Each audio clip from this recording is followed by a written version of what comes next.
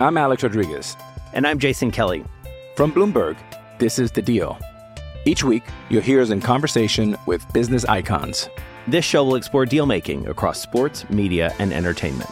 That is a harsh lesson in business. Sports is not as simple as bringing a bunch of big names together. I didn't want to do another stomp you out speech. It opened up so many more doors. The show is called The Deal. Listen to The Deal. Listen to The Deal on Spotify.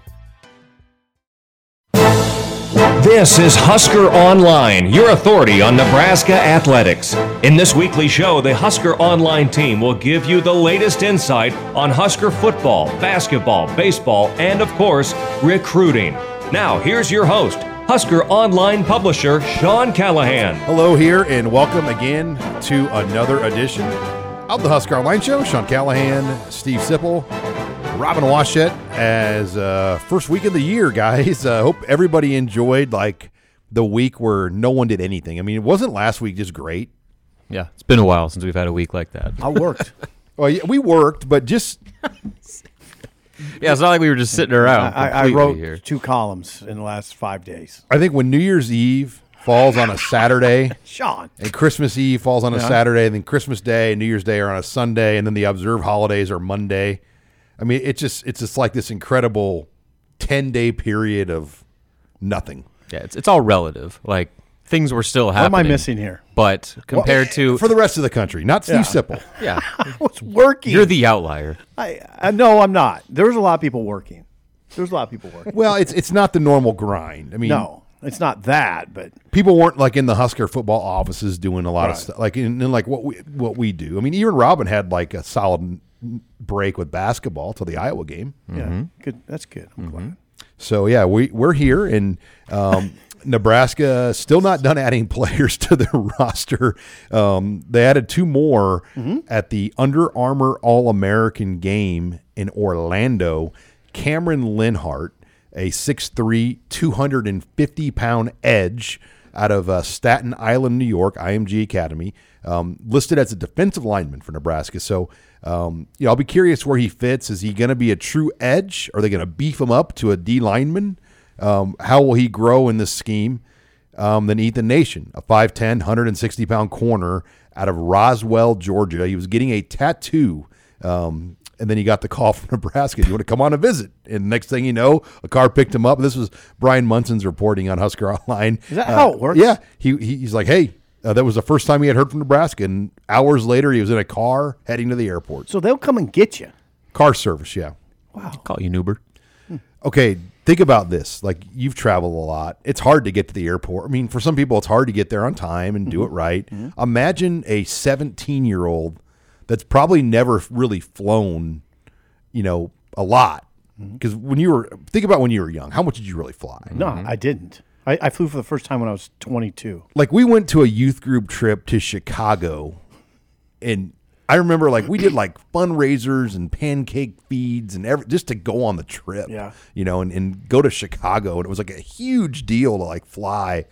So yeah, to get a kid through security on time, get him to the airport, I think schools have learned that it's a lot easier just to have a car service. As far as those 2 kids go, those are both significant pickups. I mean, I think people are a little more familiar with the big man. Linhart. Yeah, Linhart. But Ethan Nation, if you watch his huddle, you watch his video, he's an intriguing player.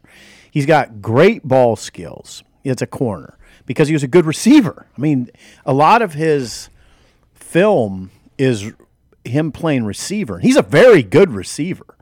And one of the highlights is him savagely blocking downfield. He's a football player. He is a legit, Sean, he really captivated me. I don't get that way with recruits very often, but man, that kid is I think he'll be a factor pretty quick. So to your point, last season he caught 27 passes for 427 yards and 3 touchdowns. He also had 36 tackles, 3 interceptions, and a fumble recovery on defense. He was also their kickoff and punt returner. Yeah, he did everything. To your point, he is a football player. Yeah, and he loves it. You can see in his video he plays with joy. Yeah, it's a great pickup for Now, Nebraska. my question still, though, is What? why was Nebraska his only official visit he took? How is a guy with all the offers that he reported? He reports Tennessee, Georgia, Alabama, Miami, Colorado, Ohio State. He had several offers, Oklahoma, LA. Now, how many of those offers were committable is a whole other discussion. But when you look at it, Nebraska was the only official visit he took. So what do you think? is there an academic piece there that we don't? Is there a piece to this puzzle that we obviously don't know? It's strange because he played for Roswell, which was 12-2, and went to the playoffs. He played on a good team. I mean, again, you watch the video, and you watch the players around him. It's a good team. So I don't know. That's an oddity for sure. That's an oddity. I don't know what to tell you about it. I just know his film looks good. Yeah, and what I like too is he's got that cornerback confidence to him, where there is no unsurety of himself. His quote says, "I'm here to prove that there are not 3 defensive backs out here better than me." Right. That's the mentality you need if you're going to try to make it to this level. That's 4 high school defensive backs Nebraska's taken now in the class. When you break down the numbers with Ethan Nation on board, the other defensive backs, Dwight Boodle, Sincere Seifiala, and Ramir Stewart. So they really loaded up in the high school ranks. Then Corey Collier's coming in from the transfer portal. From Florida. University of Florida. Yeah, so those are 2 late, I guess I call them late, significant pickups, Ethan Nation and Cameron Lenhart. Significant. 22 high school freshmen now on the roster coming in. That's a good number. 23 total traditional recruits. The other guy that would be in the traditional recruit category is Kai Whalen, the junior college edge. He'll come in as a sophomore. 30 new players. So think about that. 30 new players, and we're barely in the first week of January. Last year they took 33, and we were pretty moved by that number. Nebraska's on a pace to take more probably than they did a year ago. Yeah, and the difference is the type of players, the newcomers they're taking. Last year was full of guys they were plugging and playing, immediate impact transfers. They were reshaping the roster to compete right away. It seems like with this youth movement, this is a long-term plan to where they're building the roster at the beginning in the shape that they want it. And, rather than trying to go year to year, quick fix after quick fix. There's a few guys. There's a few guys that you're plugging and playing. I think Ben Scott. There will always be a few guys. Yeah. But I don't know. You can't make that your primary source of recruiting. I mean, especially in the Big Ten. Dicey. And there's a good breakdown on On3 right now by Mike Hugan of last year's transfer portal breakdown. Nebraska added technically 16 players from the portal a year ago, and they only improved the record by 1 game. 16 from the portal last year, 7 so far this year. And you'd identify Ben Scott as one that it's like, I guess we call plug and play. He'd probably be the starting center. But who else are we talking about? Sims is going to compete for the starting Sims, quarterback for job. sure. Yeah, Jeff Sims. Yeah, and I think Corey Collier, Chief Borders from Florida. Josh Fleeks is going to play. Don't you think Elijah Judy has got a good shot in the interior line? Yeah, oh yeah, for sure. And then I do think Marco Ortiz is starting at long snapper. Right. I mean, that's a given. So I do think when you look at it, they have 3 to 4 starters for sure on those portals. So 3 to 4. So Ortiz, Scott, Sims, and maybe Judy. Wait a second. And maybe Judy. Wait a second. Sims. This is the debate. Wait, Sean's on Team Sims. Sims is on What are Team you talking Casey. about? You see Casey Thompson last year by chance? Well, do you think? I ask you this, Sean. Did you hear Matt Rule talk about Sims? I did. But I would ask Matt Rule, watch the Iowa tape. Tell me, could Sims execute an aggressive downfield passing game like Casey Thompson did against Iowa? Could Sims do that?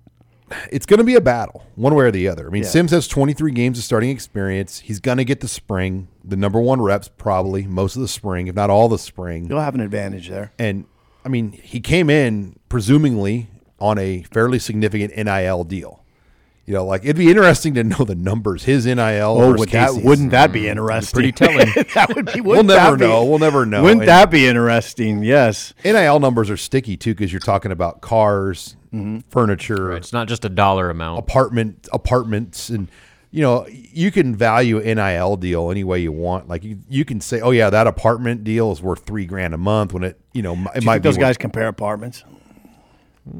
I would. I think it's probly impossible not to compare, Right. especially when you're quarterback. The big coup is compete if for you a get starting job. If you get a 2-bedroom unit by yourself, then like that's a pretty big deal for your family to be able to stay in there, not have to get a hotel. Anyway, so what will happen here? I mean, the way I envision this setting up is, I think you're right. Sims could get a leg up in the competition in the spring because Casey probably is not going to be available at all. But then Casey will get well. He's had shoulder surgery. He will get well. He will get his rhythm back in the summer, and then in August it's on. And he's the type of guy that is not going to leave Rule's office or Satterfield's office. Like, he's going to be there, up there. every day, Yep. watching film, breaking down Yep. film with the staff. I mean, like he won't be just some stranger sitting on the sideline. He won't be on the field getting reps, which is critical, Right. Especially learning a new offense. But from the mental standpoint, he's not going to miss a thing. Yeah, and here's the thing now, Casey, some people say, Sipple, do you really think he'll be there come August or after Where's spring? he going to go? Well, now listen, he's pretty marketable. Go run his training facility in Oklahoma City. Yeah, but he could find a school in May. What's the portal dates? May 1 to 15th? But would it be a good Power 5 school? I don't know. I mean, that's hard to say. I mean, like somebody'd have to really have injuries and things happen. Casey, I just think he's earned a lot of capital here at Nebraska with how he performed in 2022, and how profound the difference was between he and the backups. I mean, it was really stunning. Wasn't even comparable. No, it was really startling at times. Like, whoa, there's a gigantic drop off. Like they probably beat Minnesota with Casey Thompson. But now here's the question. Here's the question: is what's chance. the comparison between Sims? Well, I watched Sims was not in that conversation. I took 2 hours and watched Sims on Monday. He's a horse. Oh boy, I get why those guys are enamored. 6'4", 220. Oh, he's a good-looking player, and he can throw. Now, he's a beautiful runner. There's no doubt between Sims and Casey who the better runner is. My God, Sims is a great runner. So I'm not going to say Lamar Jackson, but are there qualities to that with his size, athleticism, Kind of, throwing? Yeah. I mean, Rule said he's an NFL player. Yeah. And he said NFL people are telling him he's Right. an NFL player. Are they saying that about Casey? No, not as much. Now, here's the thing. Sims has been injury prone. I mean, you look into it a little bit. 2021, he missed 6 games. 2022, he missed 5, has a sprained foot. He also threw a lot of picks, 30 touchdowns, 23 picks. So did Casey. Now, Casey threw a lot of picks too. And then even on his highlight videos, Sims, you hear the announcers on his highlight videos talking about his inconsistency. They'll say, well, he's been inconsistent. Oh, but that was a good throw. So I think that's the issue, is consistency. All right, I wanted to hit on the staff too. Kind of going long here, segment 1, but I want to make sure we get this in opening headlines as well.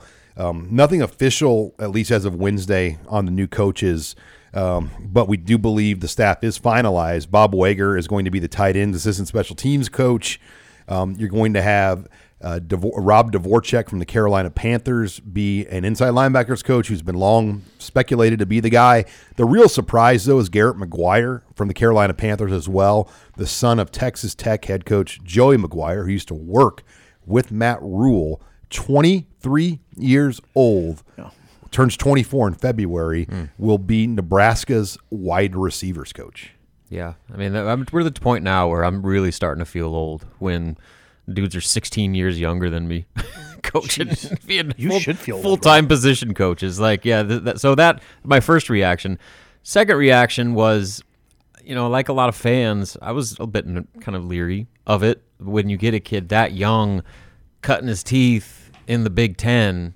It definitely raises some eyebrows. But, this week, especially during our RSS chat, it was brought to my attention that there was a guy by the name of Lincoln Riley who was a 24-year-old receivers coach at Texas Tech. Charlie Weiss Jr. Turned out pretty good. So, I mean, Matt Rule, I think he's earned the right to have the benefit of the doubt at this point with some of these hires. Now, this is a total outside-of-the-box hire, in my opinion, to get a kid that young, but there's clearly something there. And I'm very curious to see how that progresses. The question you ask, and the question that has to be asked of Matt Rule is this. I'll think about how to word it before I do it. But you have to ask this question. You have to get to this. In recruiting, if you're recruiting a 4-star, 5-star receiver, why is he going to pick Nebraska over a place that has a proven receivers coach who's put guys in the NFL, who's had a lot of success? Why is he going to choose to play for a guy who's cutting his teeth and is about that player's age? That's the. Are you going to lose? Are you going to lose ground in recruiting because of that? That's what I would wonder right now. If I had a boy, I had a son, and that's a legit question. Yeah, if I had a son who was 18 years old and a 4-star receiver, and LSU's recruiting him, and Texas is recruiting him, and A&M, and the big dogs. And you look at their receivers coaches, and they're grown men. Well, not that Garrett McGuire's not a grown man, but guys that have been around. What are you going to? That's got to be a big question in your mind. It is. But that's real talk. My counter to that would be, just a week and a half ago, he was coaching in the NFL. That's true. Granted, not a full-time position coach, but he's been at the NFL level. He's worked under Matt Rule. His dad is the head coach at Texas Tech. So, he's been around high-level coaching probably his entire life, and he's got connections. You want to talk about relating to players? Josh Fleeks, the Baylor transfer, was a teammate of his at Baylor. Yeah. So, maybe that relationship is positive. Yeah. Real quick, Bo Pelini, your close colleague or friend, Sipple, how old was he when he coached for the 49ers? Yeah, he was young. He was in his 23. 20s. Yeah. He coached Deion Sanders when he was that young. Yeah, he was. Yeah, that's a good point. And you mentioned Charlie Weiss Jr. Yeah, and he's like a 20-something. 22, 23 when he was hired by Lane Kiffin. And At Florida Atlantic? Yeah, and he came from Texas Tech, or he had another job before. Atlanta Falcons. He was the Atlanta Falcons, then Lane Kiffin. He's kind of moved around, so... all right, we're way over here in opening headlines. When we come back, we're going to continue the conversation, talk transfer portal for Nebraska, and then overall scholarship numbers next. You're listening to the Husker Online Show. Hi, it's Sean Callahan with Husker Online. We all have smartphones, and we all know they're pretty amazing, but they also can be amazingly distracting, especially when we're around other people. So US Cellular wants us to reset our relationship with our phones by putting down our phones for $5. That's right. A company that sells phones wants us to put down our phones and see what we find. Learn more at uscellular.com/built-for-us. You're listening to HuskerOnline.com, your authority on Nebraska athletics. And we're back here on the Husker Online Show. Sean Callahan, Robin Washut, Steve Sipple, as talking just transfer portal now and roster needs for Nebraska and kind of where things are at. And, today, and we're about 2 weeks away from classes starting at UNL, and that really doesn't matter. I mean, the key date is August. And before we get to that, I want to, this segment. Date is what? In August for the 85 scholarships. Okay. But this segment is brought to you by Tanner's Sports Bar and Grill, 30th and Yankee Hill Road. Get on into Tanner's, go in there, watch the national championship game Monday night. Go in there, watch all the NFL action. I might swing in there, watch the Chiefs game on Saturday. Chiefs are playing Saturday night against the Raiders. But 30th Yankee Hill, get some wings, cold beer, burgers, sandwiches. That's Tanner's Sports Bar and Grill. But sorry about that. Back to the numbers. Okay. Nebraska is today at 92 players on scholarship. Now, the portal closes January 16th, and it reopens May 1. So there is a lot of time in between windows here. And there haven't been any entries for Nebraska this week. And I get asked this question a lot, like, are there going to be? And my thought is, like, if you don't have a place to go, why would you give up a financial situation not knowing you don't have another one? Because people are in your ear telling you that there's bigger and better things and greener grass somewhere else. I mean, I think it happens all the time where it's not just about playing time. It's about, getting your best possible deal when it might not be in your best interest when you sit down and actually break down the numbers and look at the actual opportunities that will be available. Yeah, this is where, NIL is big in this discussion, and Nebraska's been pretty aggressive in this. Hey, in the month of December, a lot happened. I mean, they locked down. We had a story. Jeremy Crabtree of On3 had a story about it. They locked down key players: Reimer, Henrich, Robinson, Who else, Sean?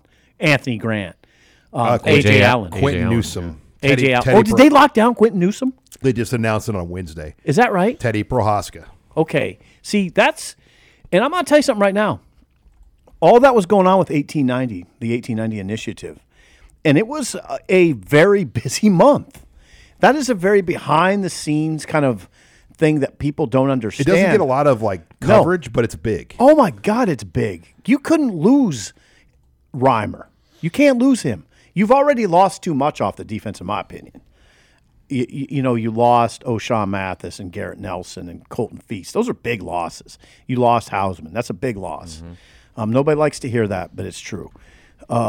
You couldn't. There are some guys now when it gets down to it, you couldn't lose. You couldn't lose your inside linebackers. Okay, so yeah, what was going on in December was big. It was big, and they locked guys down. That was what they needed to do. Yeah, and there's always going to be losses. There will always be attrition in today's transfer portal world, and there's going to be guys that you don't want to see leave.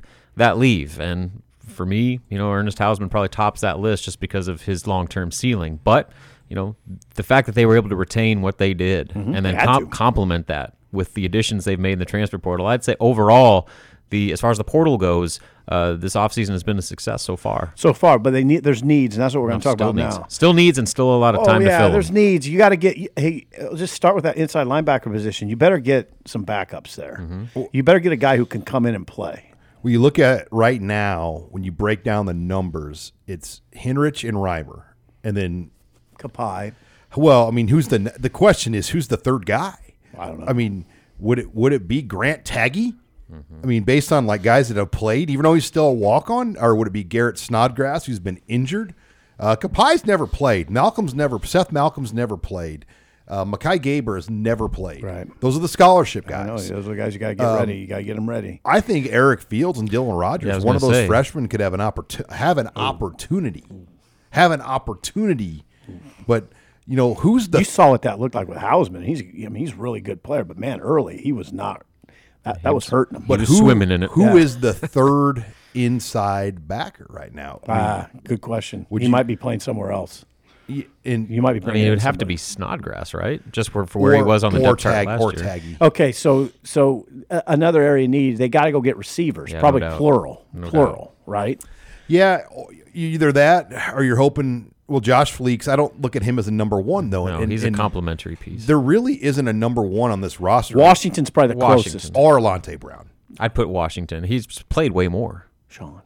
I mean, those are your top two right now. Yeah, I agree with that. If I was projecting your starting three based on the players that are here today, it's Alante Brown, Marcus Washington, Josh Fleeks. Those are probably your starting three. Yeah, but your one is Marcus Washington. Probably. Yeah. But he's not a true one.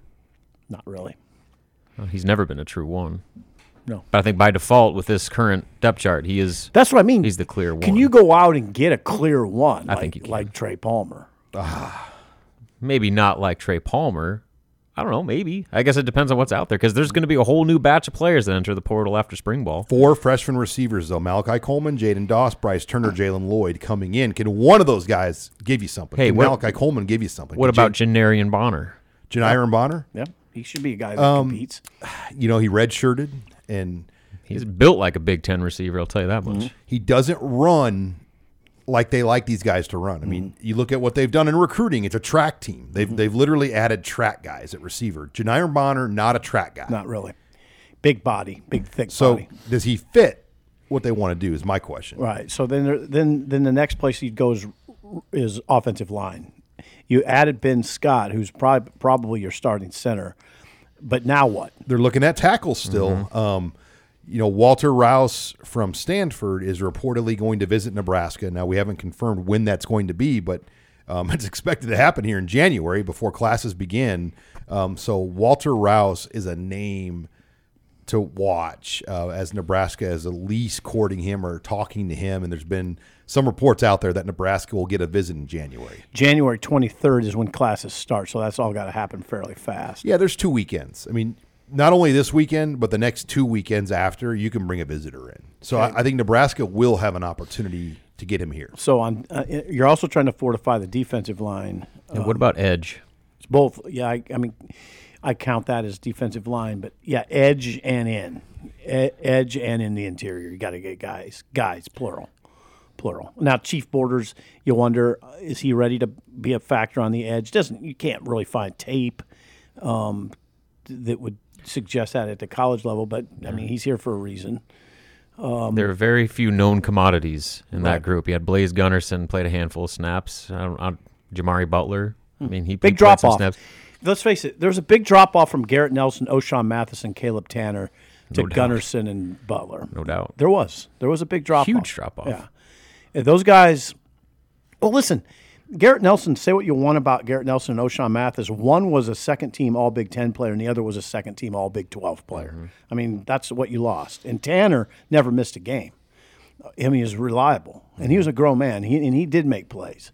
Those guys didn't have the gaudy sack numbers that you thought maybe they would have, but, I mean. They were all playing pretty well towards the end of the year, I'll tell you that much. Yep.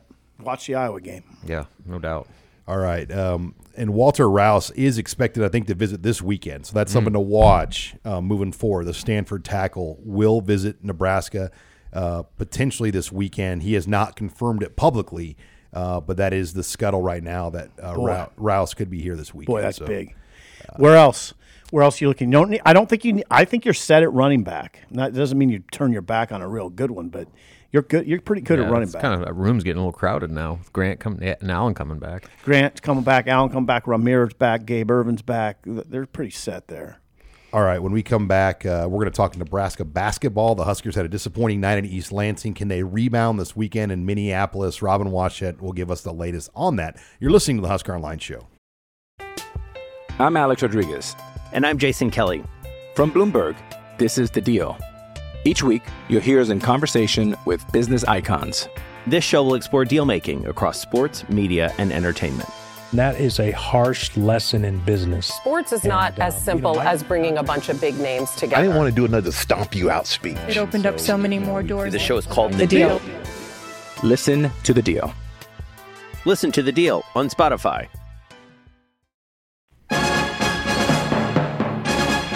You're listening to HuskerOnline.com, your authority on Nebraska athletics. And we're back here on the Husker Online Show. Sean Callahan, Steve Sipple, Robin Washut talking Nebraska basketball.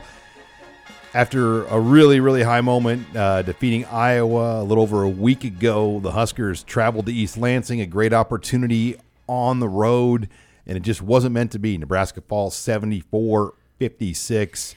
Michigan State shot lights out of the gates. To give us more on the loss, Robin Washut. Robin, just your big takeaway from kind of what was once again one of those punch-in-the-gut type performances. Yeah, so basically the way I sum it up is everything that needed to happen against Iowa for Nebraska to win happened. Everything that could not happen against Michigan State for Nebraska to win happened. And so obviously you start with the offense. The shooting in the first half was atrocious. You know, they were in the 20s from the field, 1 of 11 from three-point range, missed a bunch of free throws. They get dominated on the glass, and I think that those issues and struggles offensively, once again, which has been the case at times, carried over to impact their effort defensively. And if Nebraska does not play high-level defense for 40 minutes, they're going to have a hard time competing with anyone, let alone Michigan State on the road against a Spartan team that comes out, like you said, hitting everything they took. You know, they were upwards around 60% from the field. Tyson Walker had 16 of their first 24 points, and really Nebraska had no answer, especially towards the back half of the first half, where that thing really got away from them. It was an 11-11 game, and Michigan State ended up closing on a 28-6 run to go into the half. So that, again, Nebraska had two very clear points. They wanted to limit Michigan State's offense in transition, and they had to rebound. They got dominated on the boards, plus I think they were minus 17 on the boards. They gave a bunch of offensive rebounds and second chance points. And then in transition, well, you're not seeing like the fast break layups. No. What Michigan State does is they push the tempo and they catch your defense off guard, and they like to do transition threes, and their ball movement was exceptional. So Nebraska, I mean, they didn't play the best defense, but a lot of that had to do with how much they were exposed with Michigan State and how crisp they were offensively. Thank you. And this is one of those deals where Michigan State, this is what they do. every year, they kind of plod through the first part of the season, figure out who they are as a team, and then come the second half of the year, that's when they turned it on. They got Malik Hall back, who makes a huge difference in their rotation just with everything that he brings. And when you got them, the whole team shooting at that type of clip, with them feeding off the energy of the crowd, they had the his own alumni game, so there were no students, but they had a whole bunch of former students come back in there. Like so 30-year-old students. Yeah, like old guys that come back and get to sit in the student section. Like that was a buzzsaw in every sense for Nebraska. So I think the most important thing that they can do now is just flush that one as quickly as possible, because come Saturday morning, they have a absolute must-win on the road against Minnesota. If they're going to be a legitimate postseason team, and that's NIT or whatever you want to do, they have to find a way to win these types of games on the road, just because road win opportunities are going to be so few and far between in this league. I watched the game, and then I watched the post game. Izzo was really happy. And you know how Izzo is. He's not very happy. They did everything right. He's not happy very often. Hell, his son got in the game. Yeah, his son who's my size. His son who averaged 1.5 points a game in high school. He's played like 33 games. How do you get a roster spot? I mean, I know how you get it. Yeah, you're Tom Osborne's kid. Hoiberg's kid was like a legit high school player. Yeah, this kid didn't start as Lansing Catholic. Whatever. Now, here's the deal. He didn't. He averaged 1.5 points a game. And like Hoiberg's kid was like a 20-point-a-game high school player. Right. Now, I think that you have to say, you add to the conversation is that Michigan State maybe played its best game of the year on both sides of the ball. I think you could certainly make that case. Yeah, you're right. Nebraska did run into a buzzsaw. And it looked, what I was struck by, guys, was how much different the game looked than Iowa. Iowa was really uncomfortable. Nebraska made Iowa's offense really uncomfortable. Mm-hmm. And you know what, Rob, Sean? Michigan State was very comfortable offensively. And it's like what Rob said.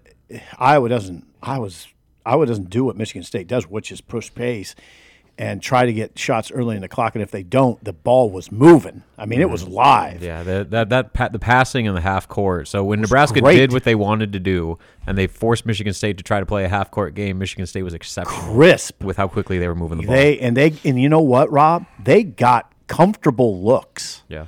I mean, Tyson Walker was getting comfortable looks. Yeah, and when you start seeing those shots fall early, then all of a sudden the crowd, the 50-50 shots go in a heck of a lot more. Yeah. Call me crazy, but an 11 a.m. road opportunity, I mean, that's a good time to go into a road venue. I mean, those students aren't going to be as live.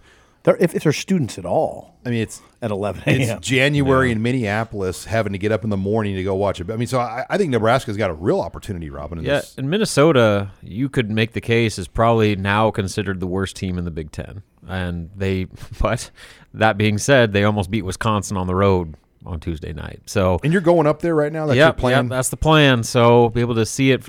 And the reason I justified it is because this is such an important game. Like if Nebraska really is that team that come March, we're talking about them having a legitimate postseason option, this is the type of game they have to win. They have to defend home court, and they have to find a way to get games like this on the road. I mean, like Minnesota, Northwestern, maybe even like a Penn State. Like those are the types of games that you got to find a way to get at least some of those if you're going to have even a remote chance at a postseason resume. Yep.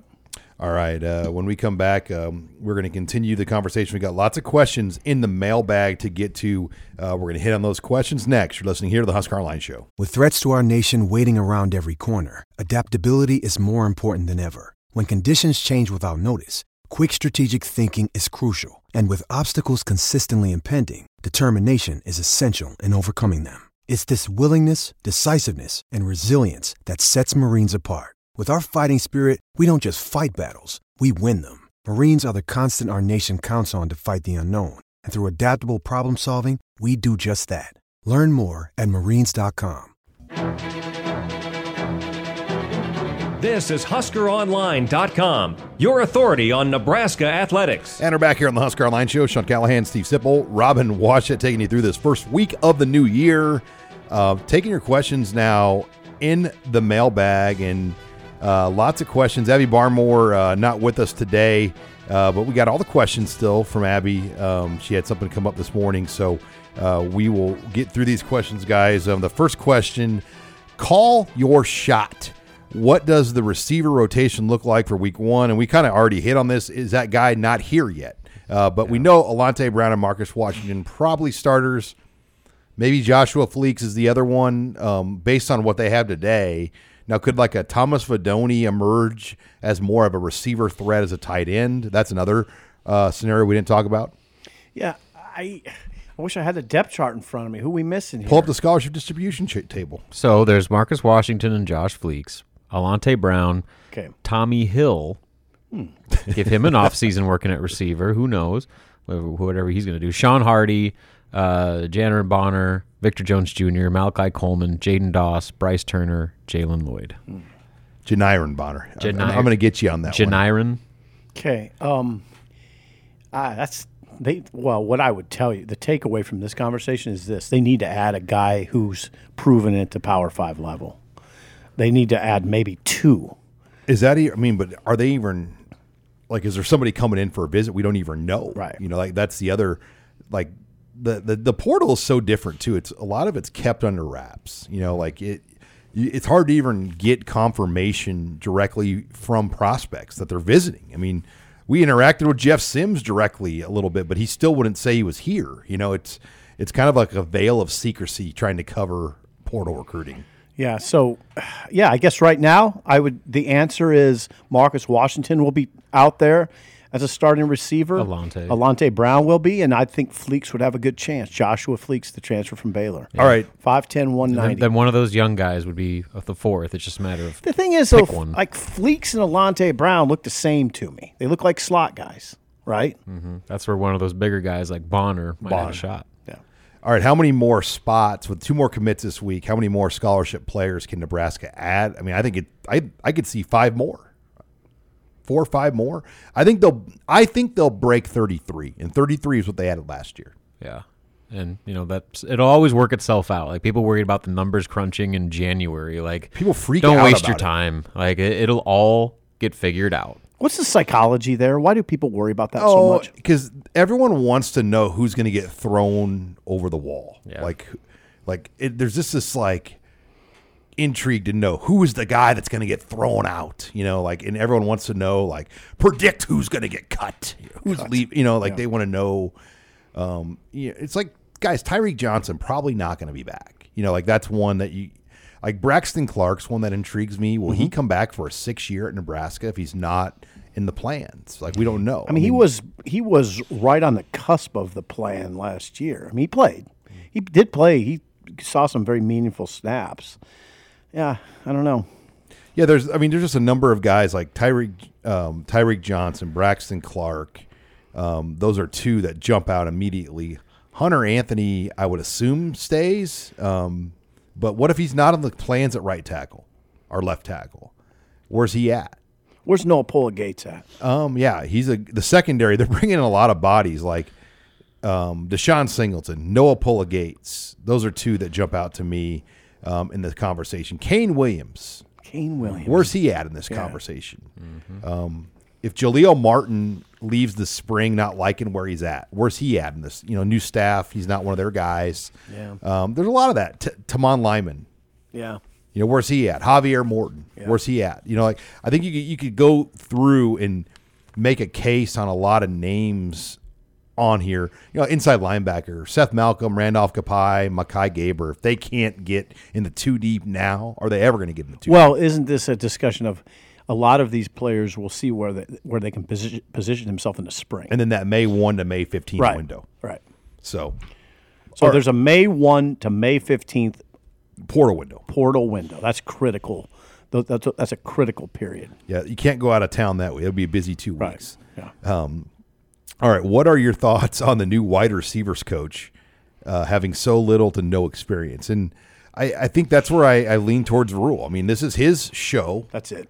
And he can do what he wants. I mean, well, you have to trust him on this. Like, he knows more about running a football team than any of us will know and how he wants to do it. So can you be critical about hiring a 23-year-old wide receiver coach? Absolutely.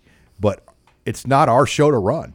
Well, it's not, but it is our place to analyze, and we covered it. It does come down to trust in your head coach. It really does. And you will say that, I mean, I'm sure Matt Rule has as much knowledge and background on this guy than anybody. I mean, just because of his relationship with the father. I mean, they're like best friends with those two guys. So I mean, I think that this isn't just some uninformed on a whim decision. I think that there's Matt Rule obviously has a lot to like with this hire and wouldn't have made it just to do a favor. I think that he sees a lot of value in it. And again, this is not unprecedented. Guys that age get Power 5 level jobs. It's happened before, and usually the coaches that are that young that are getting those jobs are up and comers that are going to be doing big things very quickly. I mean, I hate to bring up things we don't know. It's hardly ever a good look, but you just wonder, was Garrett McGuire down the list a little bit? I mean, were there other? Did the Mickey Joseph thing change things too?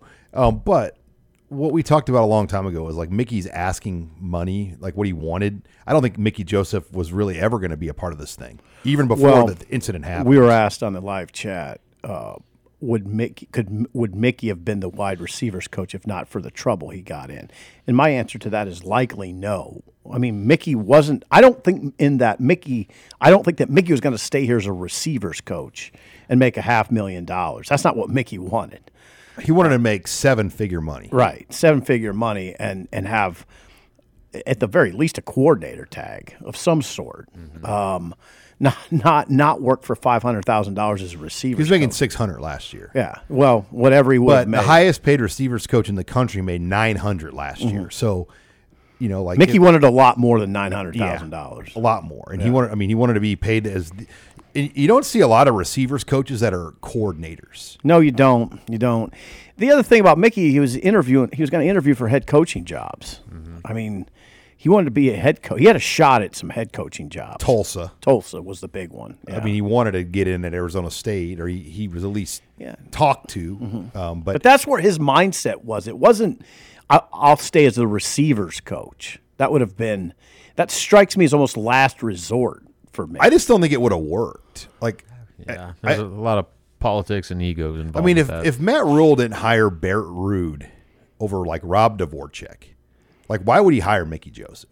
Good point. I mean, there's just some of the guys like you look at on the roster that he could have kept and didn't keep.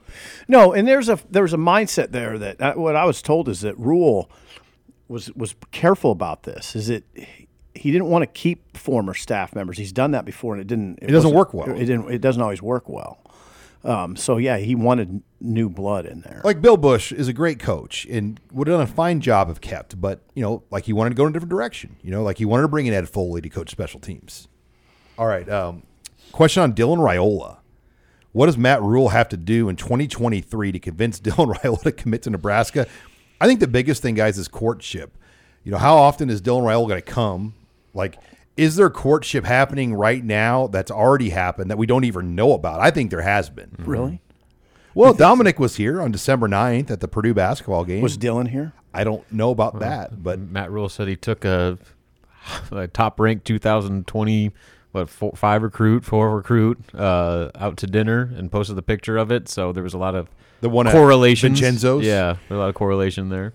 Family dinner, God, that cryptic Twitter game, it's gonna drive Husker fans up the wall. I know, just the pictures and all the game stuff. Well, the answer, but the answer to the question of how do you get Dylan Raiola is it's also largely NIL. I mean, you're gonna have to pay him. You have to pay him. I want to say $1 million, right? I mean, isn't that what we're talking about? That's about the market for a 5-star top-ranked quarterback, top-ranked player overall in the class. Yeah, it's $1 million. Yeah, and there's two collectives technically with Nebraska football, but really only one that's operating 1890.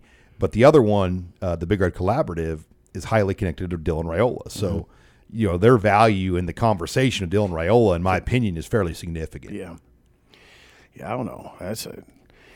It's a very interesting conversation because of the world we're in. Courtship NIL, but they also have to show it on the field that, this is not just some dumpster fire that you're going to walk into and not even compete for anything remotely close to a championship. So let's face it. Hey, Rob, some of this, sorry to cut you off, but some of this is an offensive line discussion. Where's Uncle coaches? I mean, if the offensive line falters like it did in 2022, if it does that again in 2023, the conversation gets pretty awkward, right? So, yeah, you got to watch that. You got to watch that stuff. All right, as we take questions in the mailbag, when will we hear from Matt Rule and or the assistant coaches in an interview, get-to-know kind of roundtable format? We think maybe next week. It's going to happen. Here's the thing, guys. The coaches are not on campus right now. But the entire staff is not here yet. Okay. The new hires. So yeah, they haven't even officially announced a full staff. So if you're going to do like roundtable with the offensive coaches, don't you want all the offensive coaches here? Yes, but how? If for instance, if this player from Stanford, this tackle, is visiting this weekend, don't they have to have pretty much the full complement of coaches around here? What does Garrett McGuire have to do with an offense like? You don't have to have them all. The two NFL guys still got to work. Yeah, the linebackers coach probably doesn't need to be actively involved in a tackle. Maybe not. But the other thing for next week, when I start to look at, we have days to talk to the coaches. The 13th is when they can go back on the road.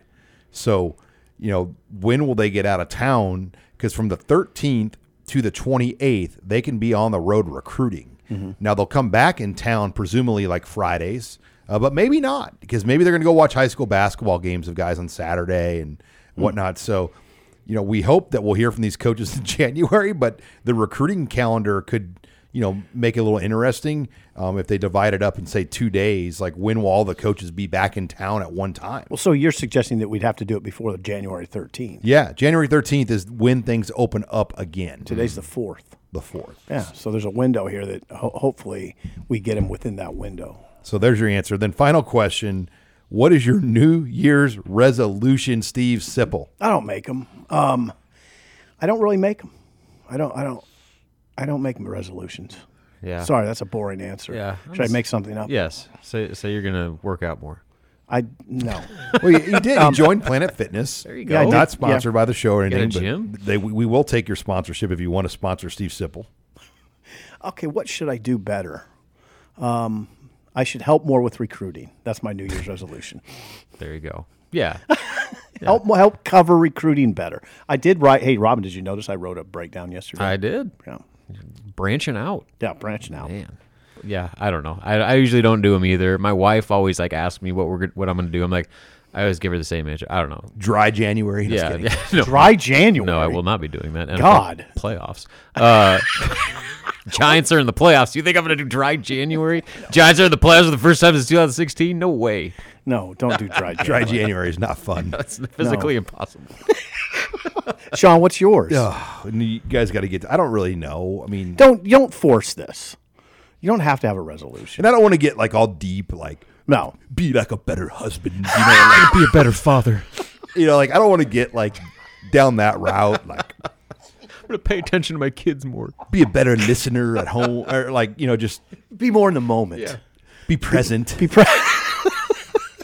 And these are all very adult things, by the way, that you could do. What's hard about this job is, there's so many things moving around at times. You have to not always be present, right? Well, come on. There's people all over the world that could say that. Well, what we went through in December was one of the longest, hardest months. I think you've done this 33 years. I've done it over 20, and we both got pretty. It didn't help that it was 50 below. That's what I'll always remember. Yeah, it was Arctic cold, the most newsy month of December ever. We all got sick. It was a grind. It was awful. Let's just face it. It was 50 below is what I'll remember about it mostly. Covering. God, I sound like a wimp sometimes. We didn't have to go anywhere. I don't know. I kind of did. You have to go do something. You do a show. Yeah. All right. Well, when we come back, so our New Year's resolution, we're not telling you. No, New Year's resolution, no complaining. No complaining. Yeah. There you go. Yeah. Grind harder. Yeah, just be happy. Be happy that you're able to grind. Our New Year's resolution is we're going to be on a bowl trip next December, hopefully. Oh, that would be nice. Think about that, guys. It's been. I forgot what bowl trips are like. This is how much I think about bowl trips. Like, I was watching the Orange Bowl. This is kind of sad. I was watching the Orange Bowl, and I went on the Orange Bowl website. He sent it to me. And I pulled up the media itinerary and fantasized what it would have been like to cover the Orange Bowl for a week in Miami. Going to practices, the bowl press conference. That's beautiful. And what I discovered was I stayed at one of the team hotels already, Yeah. the Diplomat. Yeah. It's a Hilton property in Okay. in Keep going. Hollywood. Yeah. And then the Fontainebleau or whatever. Yeah, Fontainebleau. Fontainebleau is the Yeah. other team hotel. Okay. And That'd be beautiful. And it was like, God, how amazing would that be? It would be amazing. It would be. There's nothing wrong with fantasizing about it either. I'd take a Citrus Bowl trip, you know. I'd take Tampa. Yeah. Vegas. Yeah, any of that. Charlotte. Yeah, any of that. Any of them. I'd take Shreveport. I would die for Shreveport.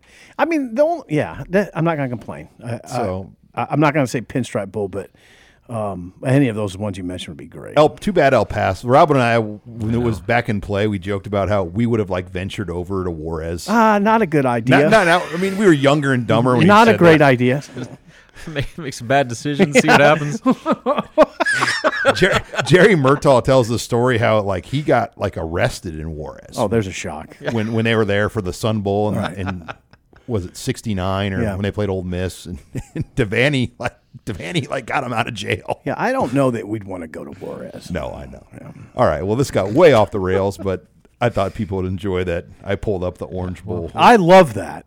We'll just leave you with the thought of what Sipple would do with and I did the day in Juarez. I did send it to Robin. I said, Robin, how great would this week be right here if we were in Miami for this whole week? Nice. But all right, when we come back, we're going to talk Kevin Warren maybe leaving the Big Ten and Jim Harbaugh maybe leaving Michigan. You're listening to the Husker Online Show. All right, here we go. You're a podcast listener, and this is a podcast ad. Reach great listeners like yourself with podcast advertising from Libsyn Ads. Choose from hundreds of top podcasts offering host endorsements, or run a reproduced ad like this one across thousands of shows to reach your target audience with Libsyn Ads. Go to libsynads.com now. That's LIBSYN ads.com. This is HuskerOnline.com, your authority on Nebraska athletics. Final segment here of the Husker Online Show. Sean Callahan, Steven Civil, Robin Washut, having fun here as we always do on the Husker Online Show. And that's something people always say, God, you guys have a lot of fun doing this. We do have a lot of fun. Yeah, you kind of caught me on that resolution thing. I hope people aren't disappointed that none of us had a resolution. We did. We're going to a bowl trip. Grind harder and go to a bowl trip. And no complaining. Okay. And hopefully it's in Florida. We all like Florida. Mm-hmm. But if it's somewhere else, we'll be fine. We'll all right. grind somewhere else. Speaking of bowl games and other topics, Jim Harbaugh, and they obviously blew that game against TCU. They had a fumble inside the 1 yard line. They had 2 pick sixes. They had, a lot of things. They still almost won. Mm-hmm. But now, and we're not going to get in the game. Jim Harbaugh could be leaving Michigan to either Carolina, maybe Denver. Indianapolis. What percentage do you guys put that Harbaugh is in the NFL next year? Over 50 or under 50? I'm going to go over 50.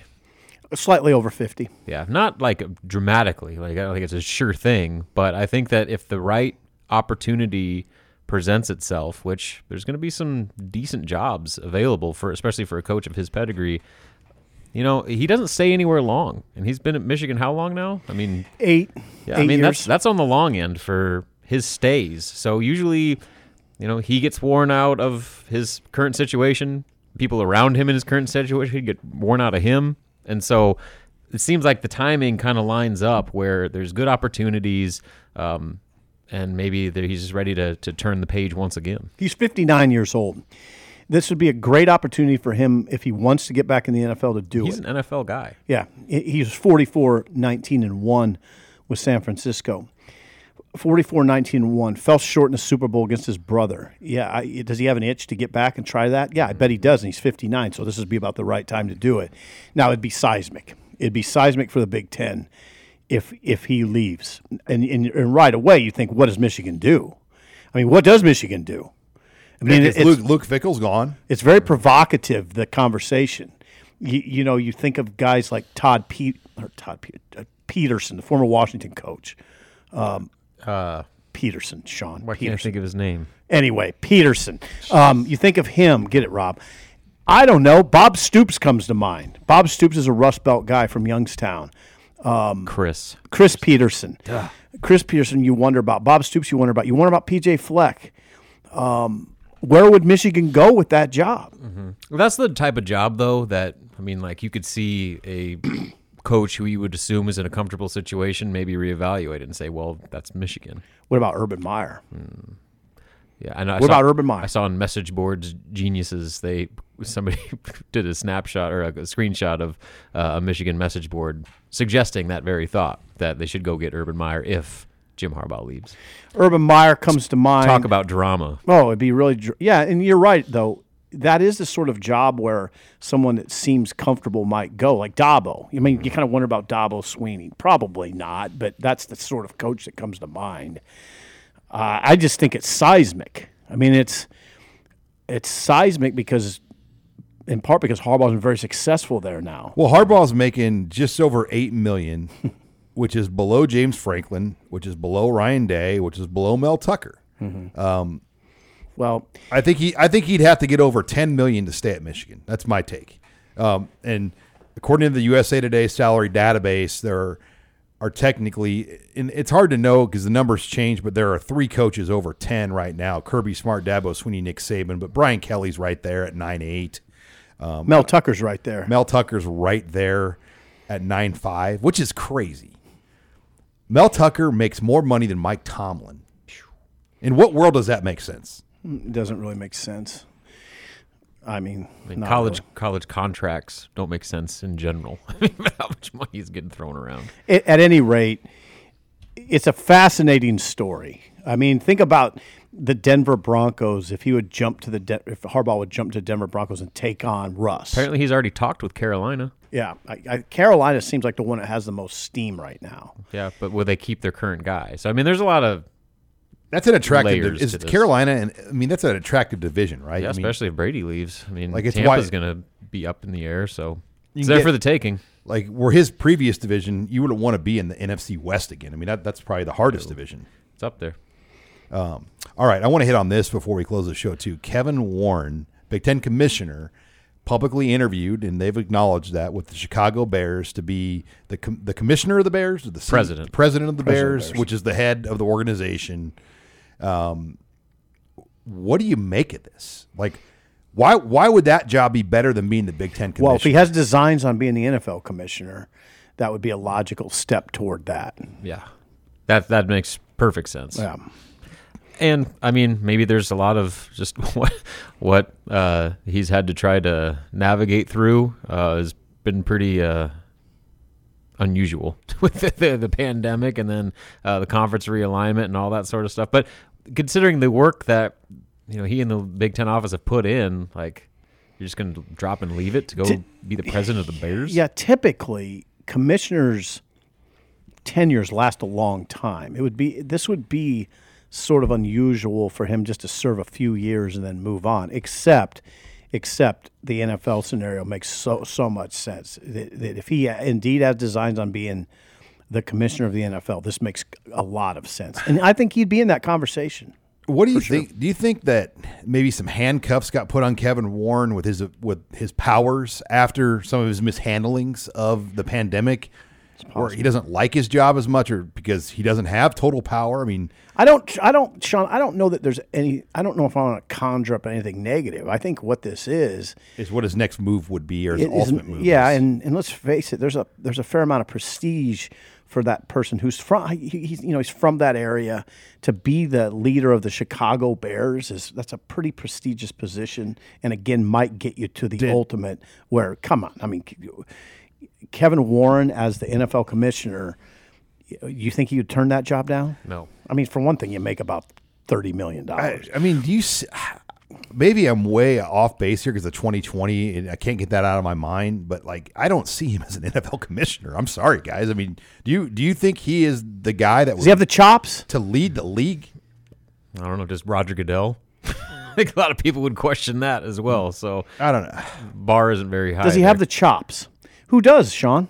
I mean, I will say the work that they've done in this conference expansion has been pretty Yeah. I mean, how much is that can't really complain about in the that. TV deal? But and I do think he did a great job with the TV deal. But what's Barry Alvarez's role in this whole operation now? Like, he was brought in, it felt like, to kind of pick up the flaws of Kevin Warren, perhaps, and kind of take on some of the old guard of this league and the football topics. And the other thing is, there's some talk about Warren that there might be some frustration that he can't get Stanford and Cal, Oregon and Washington. Yeah, he wants some more academic prestige injected into the Big Ten, and if there's roadblocks there, that might be a frustration, which might be a negative. It might be a negative reason, I guess, that he would look at something else like the Bears. So if he, let's say it's hypothetical, let's say he goes to the Bears, where does the Big Ten go? I got 3 names: Barry Alvarez, Gene Smith, Jim Phillips. I like Jim Phillips of those 3. Jim Phillips he used to be at Northwestern in administration, leadership position, president, whatever it was, and now he's the ACC commish. He would make total sense. Yeah, I don't think Barry Alvarez makes sense. He's too old.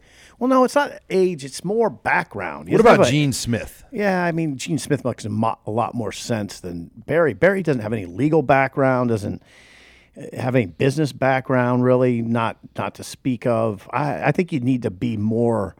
You need to have more variance in your background than Barry Alvarez to be the commissioner of the Big Ten. Phillips is a no-brainer. I mean, Phillips like, makes it's seamless. Would he come back though after being passed over? Yes. I think to be the Big Ten commissioner, especially the changing landscape of college athletics, like, that's a pretty good seat to be in. Yeah, I think that's where they'd go. All right. There's names though that we don't know. Like, we didn't know Kevin Warren when they named Kevin Warren. We didn't know him. And that's where, like, search committees, they come up with a Kevin Warren name. And then you look at it, you're like, wow, this guy would make sense. So, all right, well, lots to keep up on. Make sure you follow Husker Online. Robin will be in Minneapolis. We'll have complete coverage as well of the transfer portal, all things Huskers, as we move you closer here to another era of Husker football with Matt Rule. Thanks again for joining us this week on Husker Online, your authority on Nebraska athletics.